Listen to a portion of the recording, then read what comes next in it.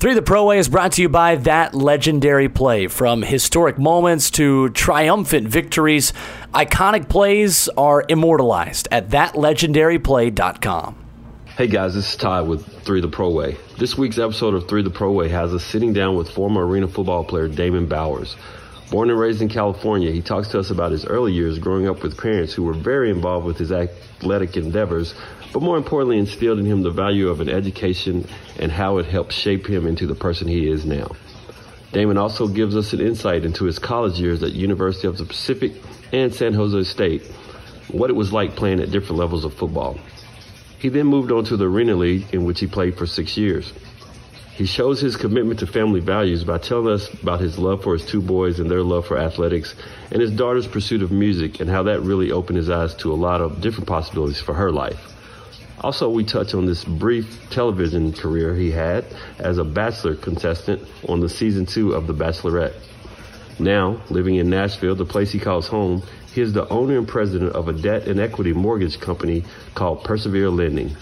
This is a very interesting episode that you will definitely want to download, like, and listen to wherever you get your podcast.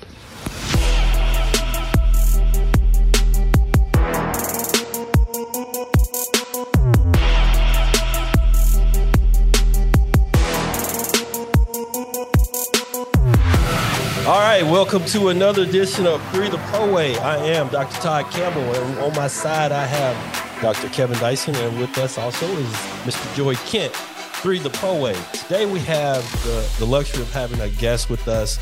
He's a California guy. You know, we still love him though. But he just moved. Former California. Okay, yeah. Recovering California. But yeah, so and this guy, I'll tell you guys, this guy is a good dude. When we first met, you know, we just kind of hit it off. He's a good dude. But just he's a father, he's a husband, he's a former professional athlete. He's also a television entertainer. We'll get into that later.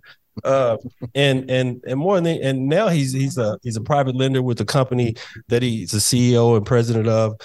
So please, everybody, welcome Mr. Damon Bowers. Mr. Bowers, how you doing, man? Oh, good to be here, fellas. Appreciate you having me. Yes, recovering Californian. Well, you know, so Kevin's from Utah, so it took him a while to get down here too. You know, what's crazy is I'm here longer than I've been anywhere. I've lived in Tennessee, so I'm more of a Tennessean than anything. But that California accent kind of that West Coast accent comes out every now and then. Them hard R's, I can't get rid of them. Yeah. Well, you know what's funny? People always ask me when I lived in California if I was from the South. Because I think I got a weird hybrid. My mom is a Brooklyn Jap, you know, Jewish American princess, and my dad is from literally a farm boy from Kansas. And I think I got some weird hybrid. And then in my 20s, I did spend time. I was in Texas for a couple of years. I was in the South, you know, here and there. So I think whatever I had that kind of was rolling when I was in California, when I got in Texas in the South, it just kind of solidified. And so it's just funny that when I finally moved to the South, I think I talk more like a Californian now than I did when I was in California. But the y'alls come out nice and easy. I gotta admit that. Yeah, once you get the y'alls, that's good. Yeah. Good. Just don't be saying Ewans and that kind of stuff. No. Well, you know what? I don't miss the you guys. California is all you guys. And even when I said you guys, that's what everybody says. I never like saying it, but that's just what everybody says. Yeah.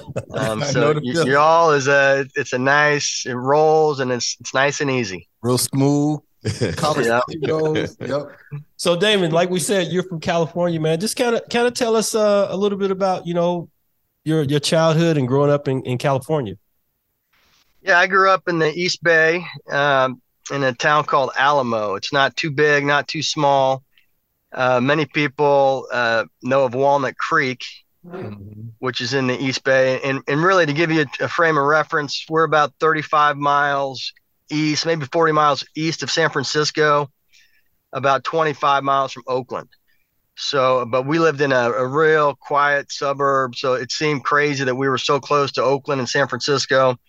When I was a kid, and before I was born in LA, actually in Hollywood, which is just kind of fun to say. I was born in Hollywood, but my family moved up north when I was a baby. So I really can't claim too much of LA, which I'm glad now that I know I don't want to claim LA, but so I had a great childhood, nice community. Back in those days, literally we'd hop on BART, go into Oakland, go to the flea market, go to the A's games, go to whatever, go to San Francisco. Obviously, no cell phones, and literally we'd be home by whatever mom told us to be home by, and that just tells you first of all how old I am, but the difference in culture, because I would never let my kids do that now, nor would any sane parent in the East Bay. BART has really as far as transportation's become really rough, and there's just places, well, there are always places where you got to put your blinders on regardless and just be smart with your surroundings. But one of the reasons I moved, and I know I'm kind of fast forwarding to current, but and I'll get there, but California just is not what it was like growing up. It was a wonderful place to grow up. I broke my dad's heart early on when I was probably 8 years old. Told him I was a Raiders fan. He's a big Niners fan.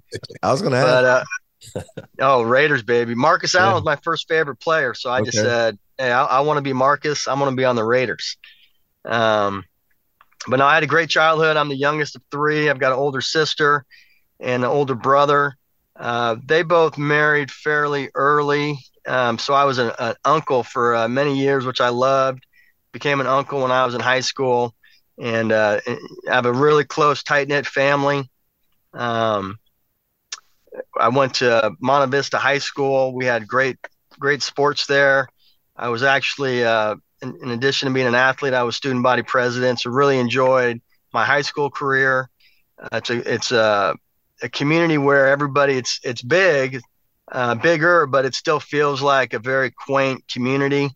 So I go back and it's still, we got the 4th of July parade and Memorial Day parades, and it's just a really kind of an old school community that way. And obviously it goes without saying how beautiful California is. I can't take that away from it. Where we lived in the East Bay, an hour any direction, I'm at the ocean or the mountains or the woods. I could be in Tahoe in 2.5 hours. So the proximity, I'm sure you all have traveled to the Bay Area, but the proximity in the East Bay in particular, you can't beat it. And the climate's wonderful. So I have, fond memories of California. My family and many of my friends are still there. So I'll always have a piece of California in my heart. But Nashville's home now and never look back. So we're all excited to be here and hoping to make Nashville my home for many, many years. Hey, Damon, I'm curious. A young Damon, what did you think you would do when you grew up? Was NFL in that realm? He said he want to be Marcus Allen. Yeah. I want to be Marcus Allen until about 5 years ago. Hey, being Marcus Allen is not a bad gig right now, man. No. No, football was always my passion. So yes, I was not unlike probably all of you and kids all over the country. I wanted to play in the NFL, but when I was playing baseball, I wanted to play in the major leagues. I wasn't much of a basketball player, but when I played, I wanted to play basketball. So I was just a sports junkie. Loved sports. Football became my passion at a pretty early age. And but I had success in baseball and track. So yeah, I would say sports was always my focus. And academically, I always achieved just fine. I wasn't an all-star, but certainly I got pretty good grades. As I got older, I guess in terms of getting realistic, I played arena football until I was 28, and for many of those years, I still thought I had a chance. And every year I thought I was getting closer to my ultimate dream of the NFL. But then eventually I just realized, all right, this is as far as I'm going to take this little body, and just enjoyed where I was for my final 2 or 3 seasons in the Arena League. But certainly when I got into my early 20s, and I was an English major in college. I actually wanted to get into your profession in education, not necessarily in the administration side of it, but teaching, which I did at my alma mater in Danville, Monte Vista High School. While I was still playing arena football, I went back and I was a substitute teacher, and then I got some long-term sub jobs. And so I thought I wanted to be a teacher and a coach, and that was it. I never thought I would get into the business that I'm in. It's what my dad did, and I always admired him and looked up to what he did, but I wanted to stay close to football. But hate to say it, living in the Bay Area, getting those teaching paychecks, I realized early on this ain't gonna do it. This is not gonna work out. But I still have a passion for education and coaching in particular, and my dream is continue to do what I'm doing now, and get to a certain point where I'm basically retired or at the very least working much less and grinding much less than I am now, and finding a place I can coach and maybe substitute teach. I mean, I really enjoyed it in my early 20s, and I spent a couple of years going back and forth to my old high school and just kind of stepping in and helping out the coaches there. And it's like therapy, when especially when you're not coaching your own kids. It's just a different element, and I feel I still have a lot I could offer. And even though you're away from it for a while, I feel like when I was on the field and you start barking football and talking, it just comes back to you, and you realize how much you love the sport, and how rewarding it is and fulfilling it is to give back to younger kids and give them a little bit of the blessings you had growing up. Damon, it's interesting you would say that, because just kind of talking about how you grew up, we've had a couple of guys from California on here, Andre Miller, and just West Coast wise, Joey Harrington and those guys. They kind of talked about Drew Bennett. We talked to those guys. They talked about the kind of the difference from like me and Joey, who grew up in the South, and Kevin, who is a West Coast guy, but just kind of the differences in what it's like as far as getting prepped for being able to play ball. So like, Joey always says, we didn't go to camps, you learned how to play in the streets and stuff like that. So what was it like when did you start playing football and just being athletic and kind of figuring out what that was like? First of all, Bennett, he's younger than me, but we're not too far from each other. Oh, wow. I believe he's from Moraga and Lafayette, but where we grew up is very similar. So we have a lot of, and to this day, I think I've met him a few times. We have a lot of mutual friends, but I'm sure he would have probably talked about a similar experience growing up in the suburbs like we did. But to answer your question, it hit me early. I mean, I started playing tackle football when I was 7. And so far, the noodle's still working, but I'm getting concerned. But no, I started early on, and back then there wasn't nearly the awareness of head trauma, and I still have my first helmet, and I look at that thing, it's like a maybe a couple pieces of tissue paper in there. I mean, these helmets were just nasty as far as protection. But I developed it early on. My dad played football. He was a running back in the day. And if you ask them, pretty much when I could start running or walking, I was carrying a football. Where I grew up was a competitive programs, competitive leagues. We used to have your question about camps, and Marcus Allen probably came into my life at this time. There was a camp in Sonoma, which, outside Napa County. And I don't know who ran it, but every year there were some big names: Ronnie Lott, Joe Montana, Marcus Allen, Charles White. I'm just trying to remember. See, not too many concussions. I can still think back a little bit. But those camps were sleepaway camps. And so I was 8, 9, 10, 11 years old going to these camps for a week or week and a half, whatever it was. offense, defense. We'd have offense in the morning, defense in the afternoon. We got the dorm life. I mean, Lester Hayes was one of the guys out there too, that I remember. So I think my parents understood early on my passion and just try to surround me as much as possible. The area I grew up in, to be frank, was a sports-minded area, whether it was football, baseball, basketball, soccer. I mean, it's just, we kind of grew up that way. One of the reasons, and again, I'm bouncing around a little bit, but my daughter is an amazing musician, which, I want to talk more about her at some point, but that was one of the pulls to Nashville, because obviously the sports in Nashville are just fine. You're not hurting for opportunities to play ball in Nashville, but where we were in the Bay Area, it was tough for my daughter to really, immerse herself as a musician. And she's a young, kind of a phenom.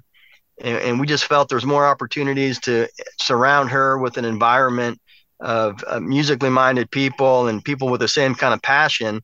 So she wasn't that kind of strange girl that plays guitar that wasn't playing, soccer or cheerleading or the other things that, the normal young girls were doing in our hometown. So I think it's just like anything else. It's who you surround yourself with. I surrounded myself with athletes. And I think that serves you well. If you stick with a program and you surround yourself with like-minded people that are out for the same goals, keeps you out of trouble, keeps you on track, and helps you focus on what you're trying to accomplish. Now, you talked about, being a multi-sport athlete, California, CIF. Did you make CIF? Did you? CIF, there you go. Yeah, I know. All you Californians. Nah, but, Yeah, I know. Yeah. Nah, but and you did obviously get to go beyond high school and play ball. And then you mentioned your daughter, and I'm gonna give you an opportunity here, and you see something in her. And we've had different athletes on here. We've had ice skaters. We've had different people, and they talk about, and we've talked about it, kids and their passions and going after them. And you said you had ambitions to play professional football, be the next Marcus Allen, right? And you see something special in your daughter. And obviously you're putting all you can in front of, giving her every opportunity. Do you find as a parent, compared to where you was as a kid, and it doesn't sound like your parents deterred you from your dreams or not, they kind of put you kind of in that same light as well. Do you find yourself doing something similar? Or are you more or less like, okay, well, just in case this doesn't work out, what is the backup plan? And a lot of people tend to do from our generation, as opposed to now, they're putting all eggs in their professional skill basket. They're going to all these like personal trainers, and he's going to get a baseball scholarship. He's travel volleyball. He's this, he's doing that. So which end of the spectrum are you? Are you trying to find that balance? Or are you like, you know what, we're all in, let's go? Great question, and kind of layered. So I'd say, as far as I was certainly given every opportunity. I had no excuses, and I understood that early on, and I could take it as far as I wanted to take it, and that was instilled in me at an early age. You want it, go get it. And my dad, I've already said, he's a farm boy, grew up on a farm, and he didn't know any other way. It's you want to get bigger, go work out. You want to get faster, train. You want to gain weight, eat better food. So I was very direct. I was raised very directly, lovingly, but very direct as well. And I wasn't pushed or forced. And I really, truly believe if I told my parents I wanted to be a ballet dancer, they would have went out and bought me the best, tutu or ballet shoes they could have found, and they would have supported me with that. So I had a great head start, or I should say a foundation of how to be a parent, because I was raised, in my opinion, the right way. Mm-hmm. So all I'm trying to do is emulate a lot of what my parents did for me.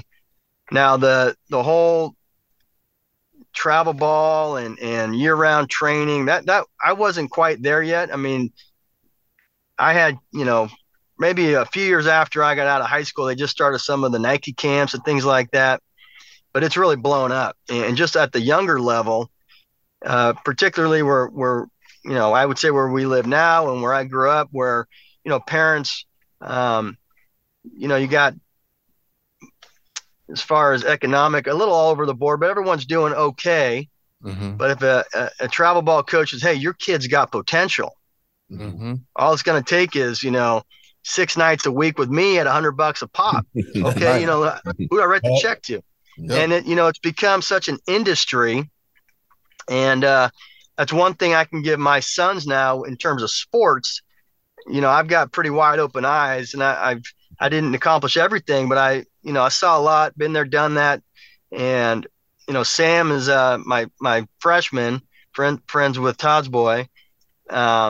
He's always talking about these camps and so players. He went to Kentucky and he went on a trip, and I'm like, none of that matters. Right.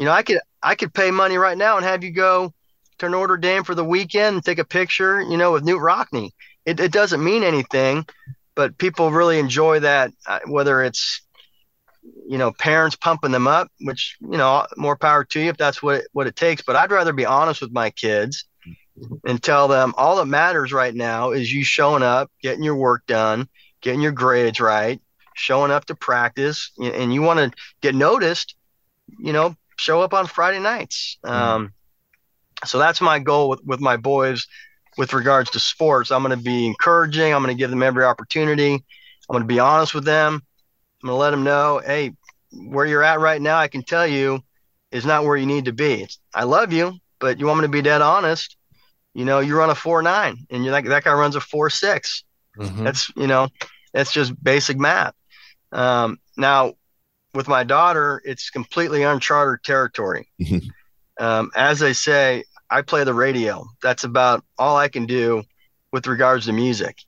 So her talent, it's like, it's a gift from God. I know that, but I don't understand it because I don't know that world. All I know is she's my baby girl, and I love listening to her, and I knew she's good just because you can hear good music and you understand that. But I didn't know up to what level until we started getting around some people that made us like, you need to pay attention. Like mm-hmm. we were doing all the right things. We were getting her better equipment and getting her lessons, but it was mainly because she just enjoyed it. And, my daughter had some social issues, some anxiety issues, and the music was the one thing that we found. It was her happy place. It was her sad place. She went to it. It was kind of her outlet. Mm-hmm. So that's all my wife and I started out is she enjoys this. She's pretty good at it. She's taking time to practice. Let's give her every opportunity like we do the boys. Hell, I'm going to buy a $300 friggin' baseball bat for my kids, my boys. I'm going to give my daughter the same advantages with equipment and within our, everything we can do within reason. But what was interesting, Kevin, is kind of to answer your question, a long way to answer it. But I was at a party, this is back in California before we left. And a buddy of mine at that party was a musician growing up. He went to Berklee School of Music. He bounced around. He was kind of on that circuit, knew some people, but he's a musician, right? He has the ear. And I said, hey, check out this video of my daughter. I took it the other night. I just want to let you see what you think. Mm-hmm. And he took it, looked at it, kind of looked at me with this look and said, I'll be right back. And literally walked away from the party. He was gone for like 20 minutes. He watched it several times. He zoomed in on her hands to see how she was playing and came back and said, do you realize how good she is? And at this time she was 14 years old.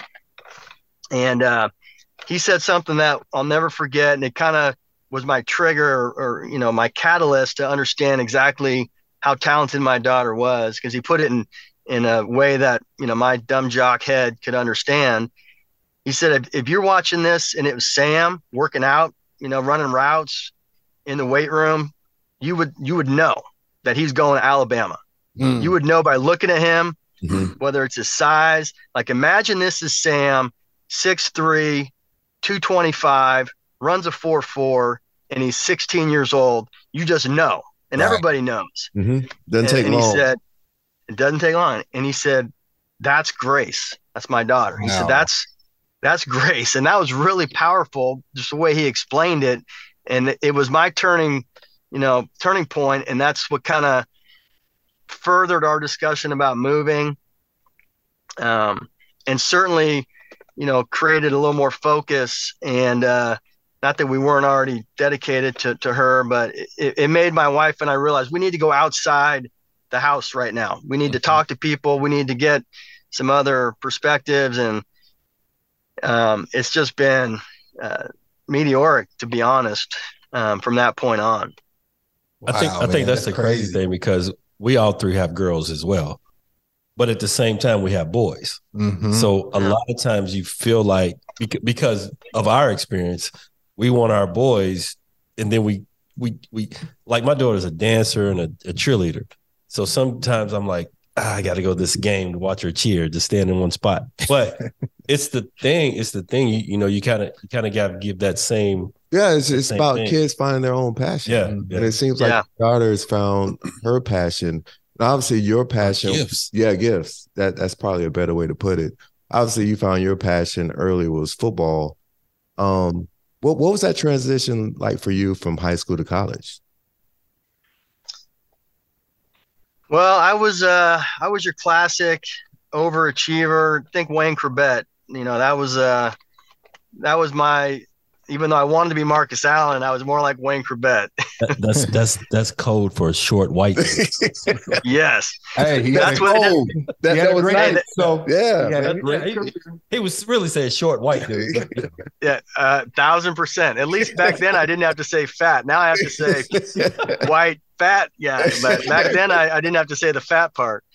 But no, it's I went to University of the Pacific. So before San Jose State, I went to UOP, small private school, 1A. When I was in college, there was only 3 private 1A, Stanford, USC, and UOP. So obviously we were kind of outmatched. We were in the Big West Conference. Remember that, Kevin? Kind of a random conference. We played UNLV, State, Nevada, Utah State. Reno. That was kind of the normal side that you would expect. But then we had Southwest Louisiana, Arkansas State. I mean, it was a hodgepodge. But so when I was my experience in high school, I was fairly decorated, and I had a lot of accomplishments, and I was blessed to have some recognition, and I was recruited heavily. So there was times where I thought, I'm going to Penn State, or I'm going to U of A, or I'm going to Berkeley, or I'm going here or there, because I got recruited really, really heavily. And then all of a sudden it slowed down, and I realized I went from, list A to list B, and there's a lot of reasons for that. But, I had a good senior year. My numbers were really good. But I just, time after time, recruiters kept telling me, I'm sorry, we're putting you on kind of our backup list, wish you all the luck. And I could have gone to a lot of smaller schools. I could have gone to Cal Poly and played football and baseball. I could have gone to Lewis and Clark and played football and baseball. I could have gone to St. Mary's and played football and baseball. I mean, I had a lot of good opportunities, but I was maybe call it ego, but I wanted to play 1A. And I got the rug pulled out for me from several schools. Colorado State was one that I tripped there. So I'm in Colorado State in Fort Collins, and Sonny Lubick, he just been hired, and he was in my living room. I think I was one of the first people he saw after he was hired, and he told us straight up, if we bring him out to Fort Collins, we're going to offer him. So they brought me out.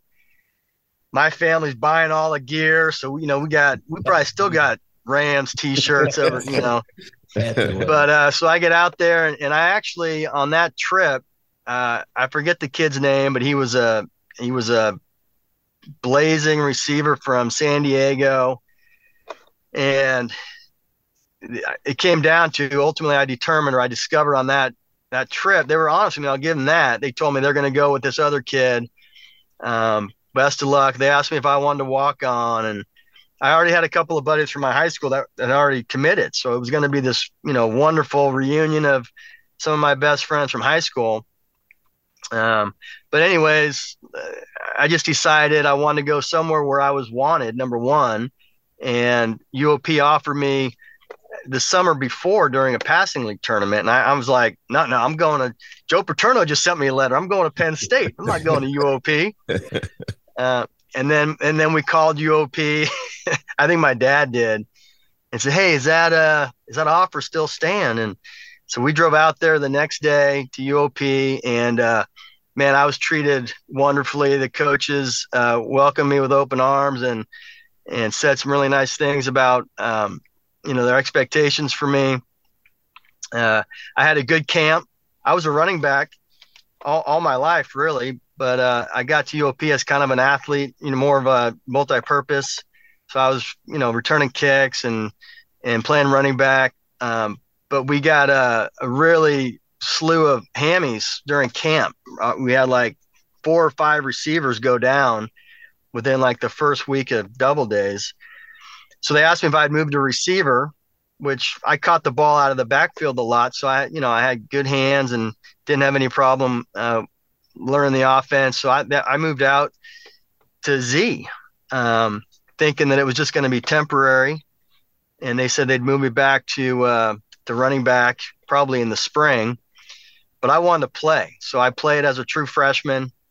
And UOP, I don't know if you won't remember this, but our schedule, our non-conference schedule was unbelievable. We played Nebraska twice. Both years they were undefeated national champions. Yeah, that's when Nebraska was Nebraska, man. Yeah, Tommy Frazier. Yeah, we're the same age. We're talking about 95. Lawrence Phillips and all those cats, man. Yeah, exact same age. Yeah, so it was my sophomore year. We never thought we had a chance. I mean, you want to hear something funny? You should have. I wish there was video of our offensive coordinator's pregame speech. We're like, what the hell is he going to say to us? We're about to play Nebraska. And it was pretty much like, man, let's give it our all. It's just something ridiculous. Yeah, he actually said, man, they're a little bigger than us. All right? They're a little stronger than us. They're a little faster than us. Man, goddamn it, they're better than us. Well, let's go out there and give them hell. And we're like, all right. Let's go. But that experience walking onto that field, it's one of the things I'll never forget in my life. One year they blew us out. The other year, that my junior year, we played them better. They beat us, I think, 49-21. The week before, they beat ASU, I think, 63-0. Man. I mean, that team was ridiculous. Good, man. But Lawrence Phillips, so the first drive of my sophomore year, we sack Tommy Frazier. And then, so it's second long, Ahman Green, and they're like on their own 30. Ahman Green gets hurt. Remember Ahman Green? Yeah, man. They were loaded. Man. Yeah. So he gets hurt, and we're like, great, no Ahman Green. Who comes in? Lawrence Phillips. Yes, sir. And literally, it's like 3rd and 20. And we're like, 4th and 20. We're like, they're going to punt it. They went for it. Ahman Green, gone. And we're like, what in the hell just happened? Yeah. But man, that experience. So we played Nebraska, Oregon, Tennessee. They needed that. The school did, because every time we go, we'd have 10 guys probably spend the night in the hospital, but we'd come back with, $1 million for the program. So y'all played Tennessee? Yeah. Well, Joey was. That was in that was in 92, I believe. So I was redshirted in 92. Oh, okay. Yeah. Okay. So Yeah. So I mean, I can't say anything negative about UOP. It was a shame that they dropped the program. It ended up being, and I had a wonderful experience there. I ended up getting my degree there. I went back after I finished at San Jose State, and it's a great degree. And I'm trying to make. It's taken me a lot of years to get over the anger of them dropping the program, and it still festers, to be honest. But it ended up being the best thing that could have happened for a lot of the younger guys in particular, because they got recruited all over again. So we had kids going to Stanford, Cal, UCLA. I had one season left of eligibility, so my options were Boise State, but it wasn't quite Boise State yet. Right. Pitt, which, I would have enjoyed that, or San Jose State. And my best friend from childhood, who's still my best friend to this day, he was at San Jose State already. So I looked at it as an opportunity. I'll never have a chance to play with him again. His name is Patrick Walsh. He's a head coach at Sarah High School, which is where Brady went. And he's a Hall of Fame coach now out there. So I was only at San Jose State for one semester, just for the fall semester. Got my football in. But I tell people usually I went to San Jose State because I'm still, there's the anger. I'm still mad at UOP. But I did graduate from UOP. UOP was required to honor a scholarship. So if you just stopped playing or if you wanted to go play somewhere else and come back, they had to fulfill the scholarship. Oh, wow. And I would have even given that up. I mean, I had it at San Jose, but San Jose State being a state school, I needed another year and a half or something of state school requirements. At UOP, I just needed units. I was done with my major. So my senior year, or my last semester, I should say, at UOP, my classes were bowling, expression through movement, which is some funky dance class, some sexuality class, which I hooked up with half the girls in the class. So that was a good pull. Which will lead us into your conversation later about your entertainment on television. Okay. Concussion. I forgot that part of my life. So what were you in your mind? Yeah, right. Where were you in your mind, like after college? Like what was the next step in your mind? Obviously, you still wanted to play ball, but how did that happen? Well, clearly I didn't get an invitation to the combine, so I knew that wasn't happening. But I wanted to play, so I met with all the coaches, and I knew I wasn't NFL bound at that time. I knew I wasn't going to get drafted. I had an average college career, a pretty good senior year, but I knew I could play somewhere. So my coaches helped me out to some degree. Some of the coaches I work with, even at San Jose and at UOP, some former coaches. So I looked at some Canadian opportunities. I was potentially going to go to Germany to play. I think it was called the American Federation of European Football or something like that. So I had a opportunity to go to Dusseldorf, Germany. I was going to play. That's all I knew. It didn't matter where. But then I got a call from the New York City Hawks of the Arena Football League. Didn't know much about it, but Kurt Warner had made it pretty famous. So Kurt Warner's last year in the Arena League was 97, and my first year was 98. So the Arena League was somewhat on the map, but still fairly unknown. I didn't know much about it.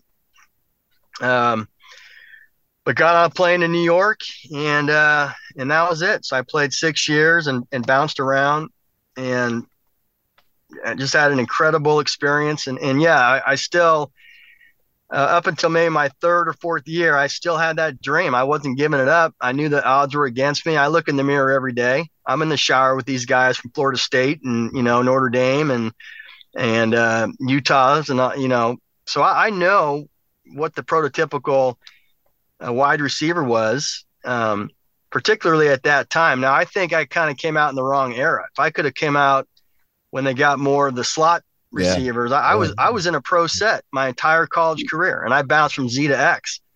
And that's really all there was. They didn't have a lot of opportunities for smaller slot type receivers that I think I would have really excelled at later in my career. In college, oddly, we did have some slot formations, and I did a lot of bubble screens and things like that. But yeah, I was didn't have any tape on that slot type activity in the Arena League. But like I said, I was not ready to give up. I wasn't ready to hang up my cleats. I wasn't ready to go get a real job. I wanted to play football. It was still burning hard. Yeah. I was in the best shape of my life.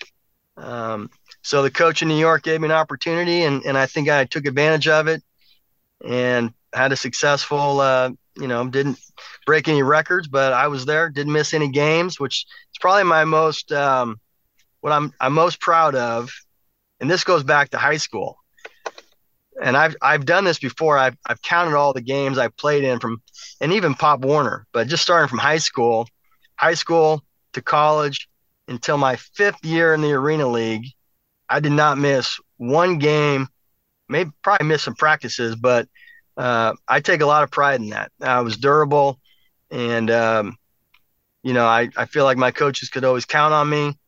I think I was a good teammate, and just had a unbelievable experience. And I think anyone that plays football, at a higher level as an adult, really, there's so much more you get out of it in terms of building relationships and integrity and accountability. And when you play as a kid, it's one thing, but when you play as a man, it takes on a whole different meaning. And my paychecks weren't nearly the paychecks Kevin was getting, but I was getting a check, and it was a job. And at that time in my life, that's all that mattered.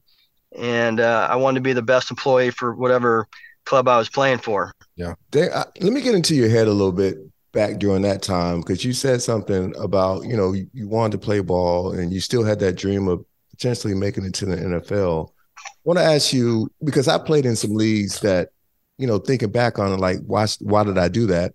I think partially for me is still wanted to compete. But I think the other side of it was like, I'm 25, 26, 27. I really don't know what I want to do when I hang up these actual cleats. Like, was that part of your decision? Obviously, you love the game, you wanted to compete, but did you have a plan for in that 5th year? Were you thinking, okay, I might have 1, 2, 3 more years left. What am I going to do after that? What did any of those conversations enter your mind during that time? Yeah, absolutely. And that transition was fairly easy for me because, as I said earlier, I wanted to teach and coach. So that was my backup plan. So the Arena Football League, the timing of it allowed me to go back to the Bay Area, train, coach football, and substitute teach. And that's really where I developed my passion for coaching and teaching. So that was it. I was going to play as long as I could until the wheels fell off, and then go back to my alma mater and coach and teach. And that's really what my vision for my life was.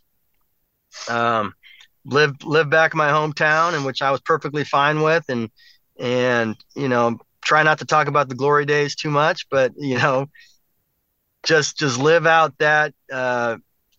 I think something that every football player, and you see all these football players that are going back. Look at Mawai now coaching at Lipscomb. Yeah. And I think once it's in you, it's always in you. And if you can find an outlet, whether it's coaching or front office or scouting, I mean, I would love to be involved in football at a high level in some capacity. Mm-hmm. But I'm kind of rambling. I apologize. I'm probably not directly answering, but the teaching and coaching was something that I was passionate about. And the lending and the real estate was something that was just kind of surrounding me my entire life, because it's what my dad did. My dad went from banking to real estate, commercial brokerage to lending. So I was always around it. So I just found myself all of a sudden now I'm in my late 20s. Let me just get my real estate license just to have it, might keep it on the shelf, but that was at my dad's encouragement. I didn't know what I was going to do with it. But I'm really glad that I did it. And I did that while I was still playing. He just said it'd be a great license to have. Mm-hmm. If you use it, great. If you don't, great. But you'd rather have it and not need it than need it and not have it. Mm-hmm. So I was, one of the many great pieces of advice he's given me over the years. So I was really fortunate because I never had that. it broke my heart, when I had to look in the mirror and tell myself, you're done. Like football's over. Mm-hmm.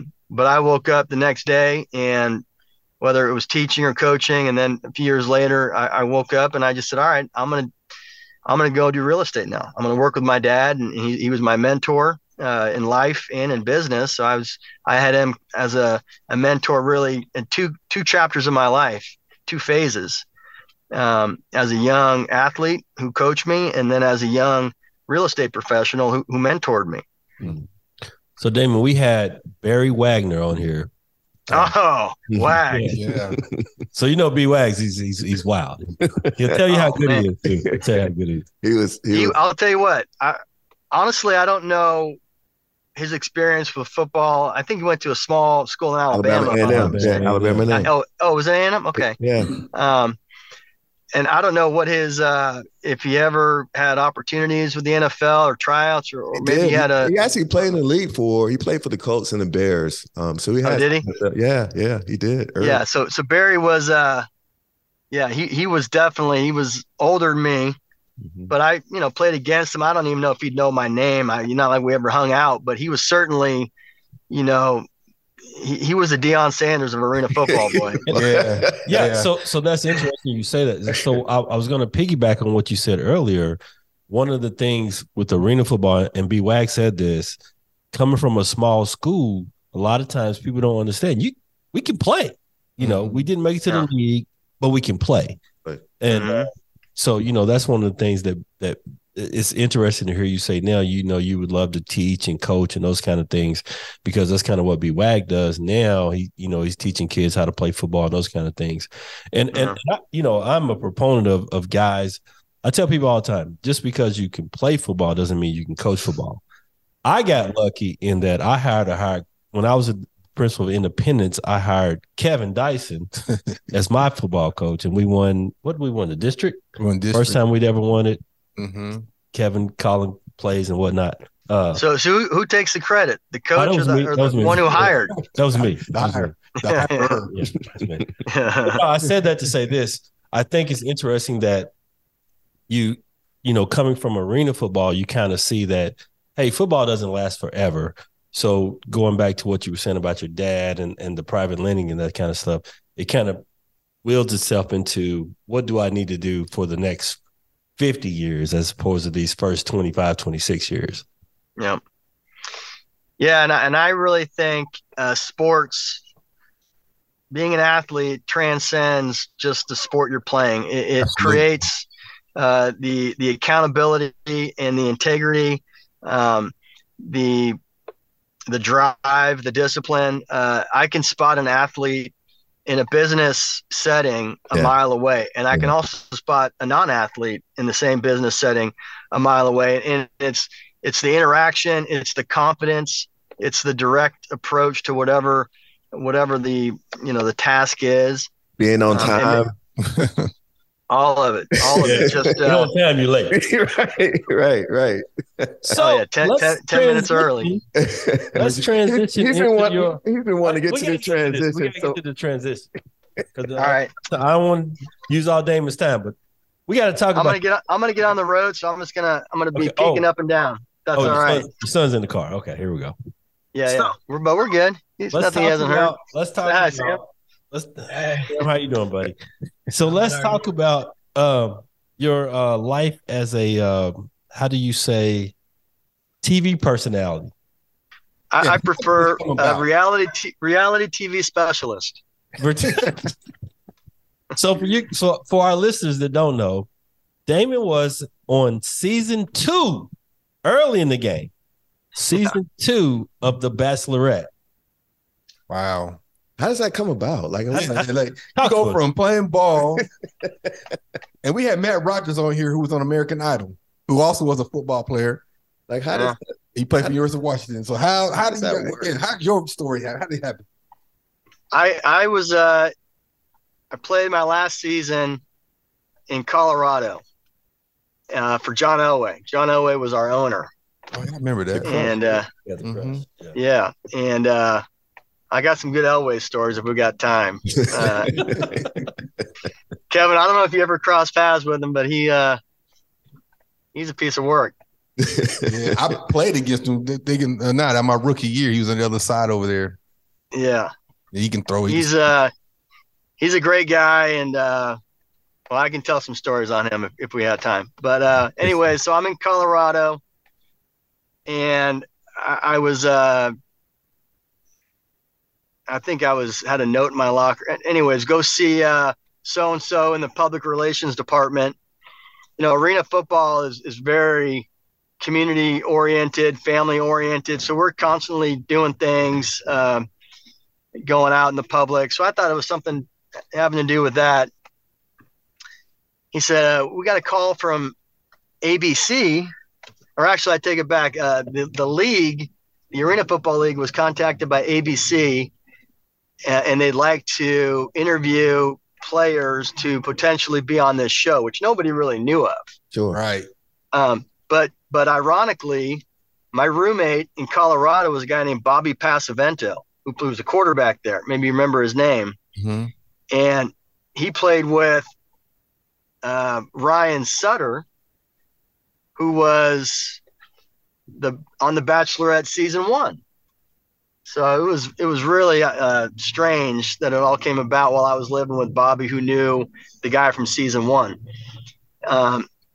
The ABC came to the Arena League because they wanted quote unquote professional athletes, but nobody big time. They didn't want any NFL or major league. So they were going after minor league baseball players. You know, I think they had a race car driver. Anyways, they approached the Arena Football League.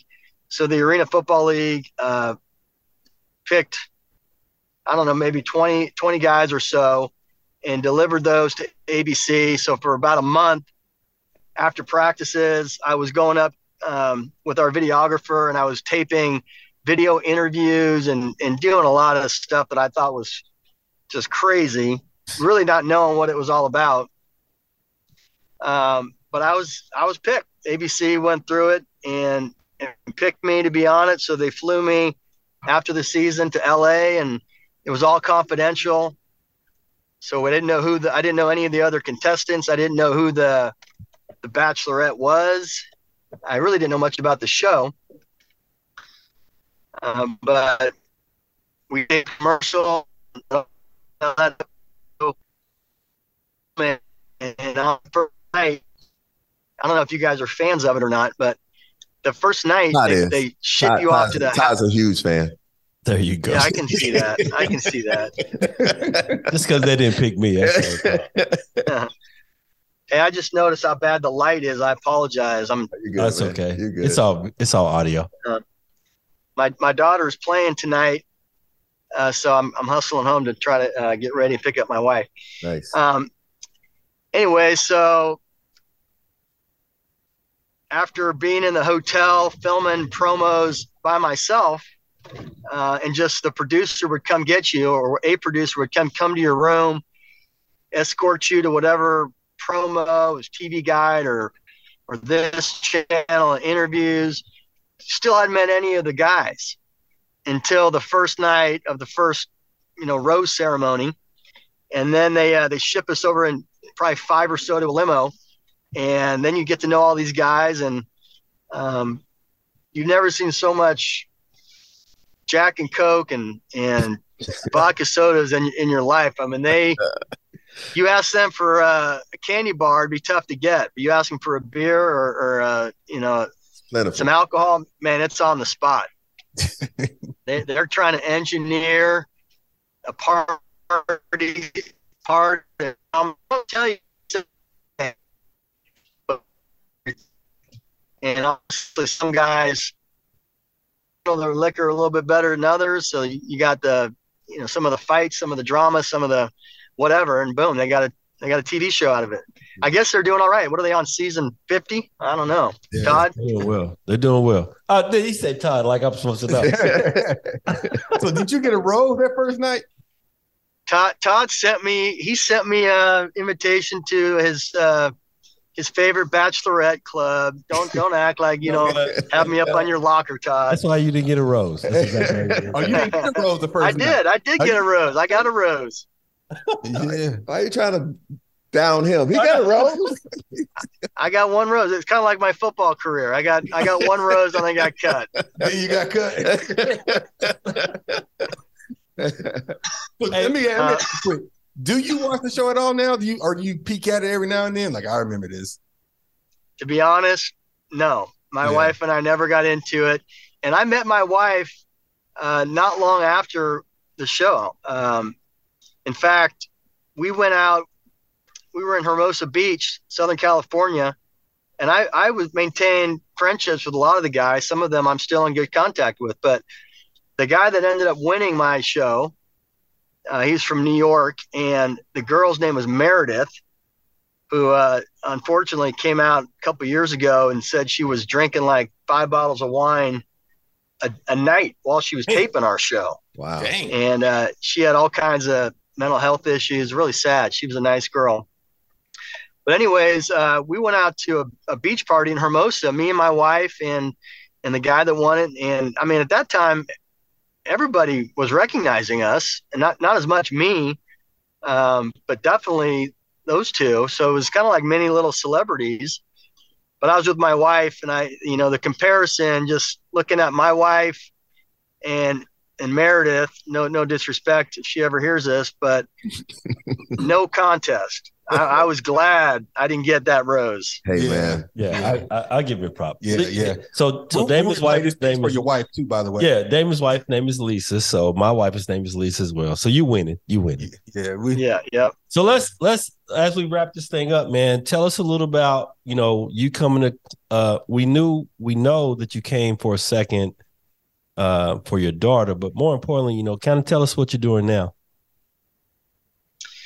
So my business is private real estate. So everybody knows what a mortgage broker is. And I'm a licensed mortgage broker in California, which in California, a broker it's really a catch-all. I can broker loans. I can arrange financing. I can sell homes. But we focus on the lending side. So I act as a mortgage broker.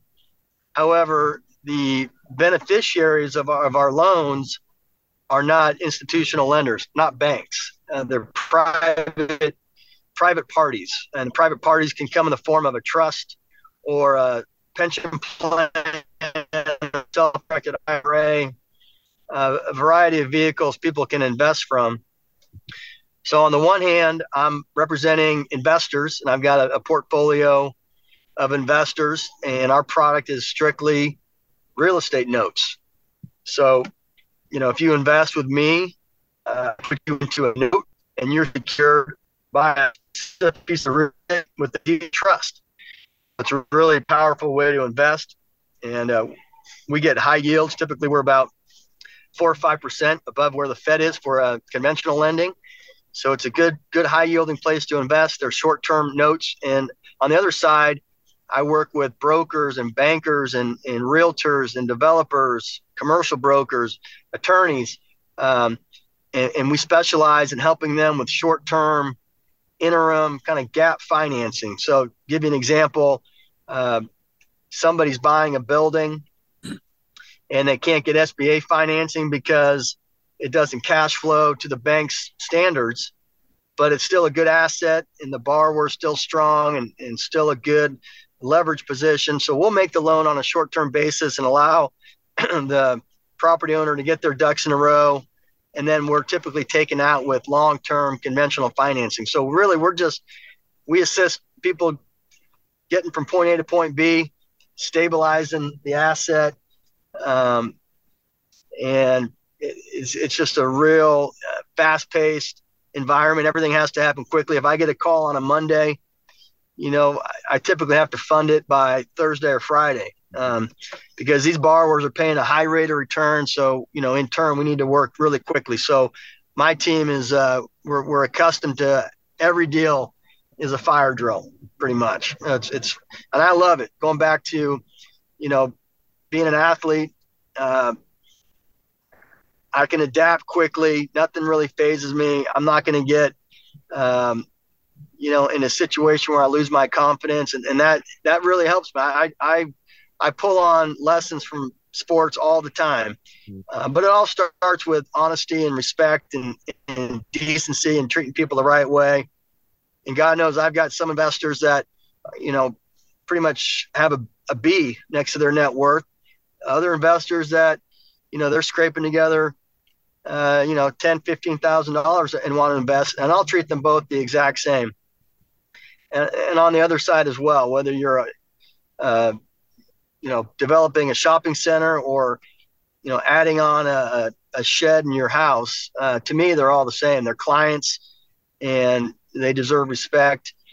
Mm-hmm. You shouldn't ask them about this because I'm a nerd. I'll talk about business all night. Hey, so let's do this. We got one more thing we call this or that. So we're going to ask you a question. So Joey's probably not going to ask you a question. Joey's going to ask you like a damn theory or something. But KD and I are going to ask you a question. So my first question is this or that. If you could only live one place, you get a decision. You can either live on the West Coast or in Nashville, Tennessee for the rest of your life. What you doing? I'm home. Yeah, I'm home in Nashville. Yeah. I miss my family. I miss my friends terribly. But every time I land in Oakland or San Francisco for business or seeing family or friends, I cannot wait to get back to Nashville. So it didn't take long for my entire family to feel right at home. And that's really a testament to Nashville. And I can name, a couple dozen people off the top of my head that have just been incredibly inviting and welcoming. So yeah, that one's easy. That's an easy question, easy answer. I'm home in Nashville. All right. So I'm going to try to give you a little tougher one. So there's been two of my favorite running backs to play for the Oakland Raiders at the time, maybe even LA Raiders. You probably liked them when they were in LA as well. Kenny King. Bo Jackson. Now, I knew you were going Bo. So there's several moments between Bo Jackson and Marcus Allen that come to mind. I was a Cowboys fan, but I love watching them to the Raiders. The Super Bowl run with Marcus Allen. One of these got to go. The reverse field against the Redskins in the Super Bowl. 1983. Yeah, or the Bo Jackson Monday Night Football. Up the tunnel. Boz. Yeah, which one you got to get rid of? Which one? Oh man, that one is tougher. That's a hell of one. Hey, I'm sticking with my man. Boz. That was a good hit, but if you really look at it, he was off balance. He was tried to catch him. Yeah. And I think Boz, the roids were running out by that time, so he had no chance. But that was man, I love watching that highlight, particularly because Boz was such a mouth. Yeah. I never really had a negative impression of Bosworth. He is what he is, but it's always fun to see a bullet get hit in the mouth, right? Yes. Well, I guess you're right. I'm not asking it this or that. I'm just curious. Going back to your college days, you mentioned Nebraska and how dominant they were at the time when you were in school. Outside of Nebraska, what was the toughest game that you played in college? Washington. My senior year at San Jose State, for a number of reasons. Number one, I think Corey Dillon set about 4 records against us in the first half. He was a beast. Yeah, he's a bad man. He's a bad man. He was just running. He just ran just wow, man. He was just a beast in the back. I forgot about Corey. Yeah. Yeah, he tore us up, but the reason it stands out as all time the most uncomfortable game, we played in a hailstorm. Okay. It was probably maybe a degree, if not negative. And literally, when coaches can't do this anymore, but remember back in the day when they come up and wrap your helmet with their whistle, and it just racked. That's what the hail pellets felt like, just constant, like quarters on your helmet. Ooh, just rat-tat-tat-tat. And also, our sideline was such a cluster. It's raining, hailstorm. We don't have any warm gear. All of our jackets got wet. All of our warm jackets got wet. So you're looking over at their sideline, and Corey Dillon's like sweating under fans because they got heaters and whatnot. They got heat lamps. We got nothing. We literally got nothing. We're all like shivering up. We don't want to get out of the huddle because it's so cold.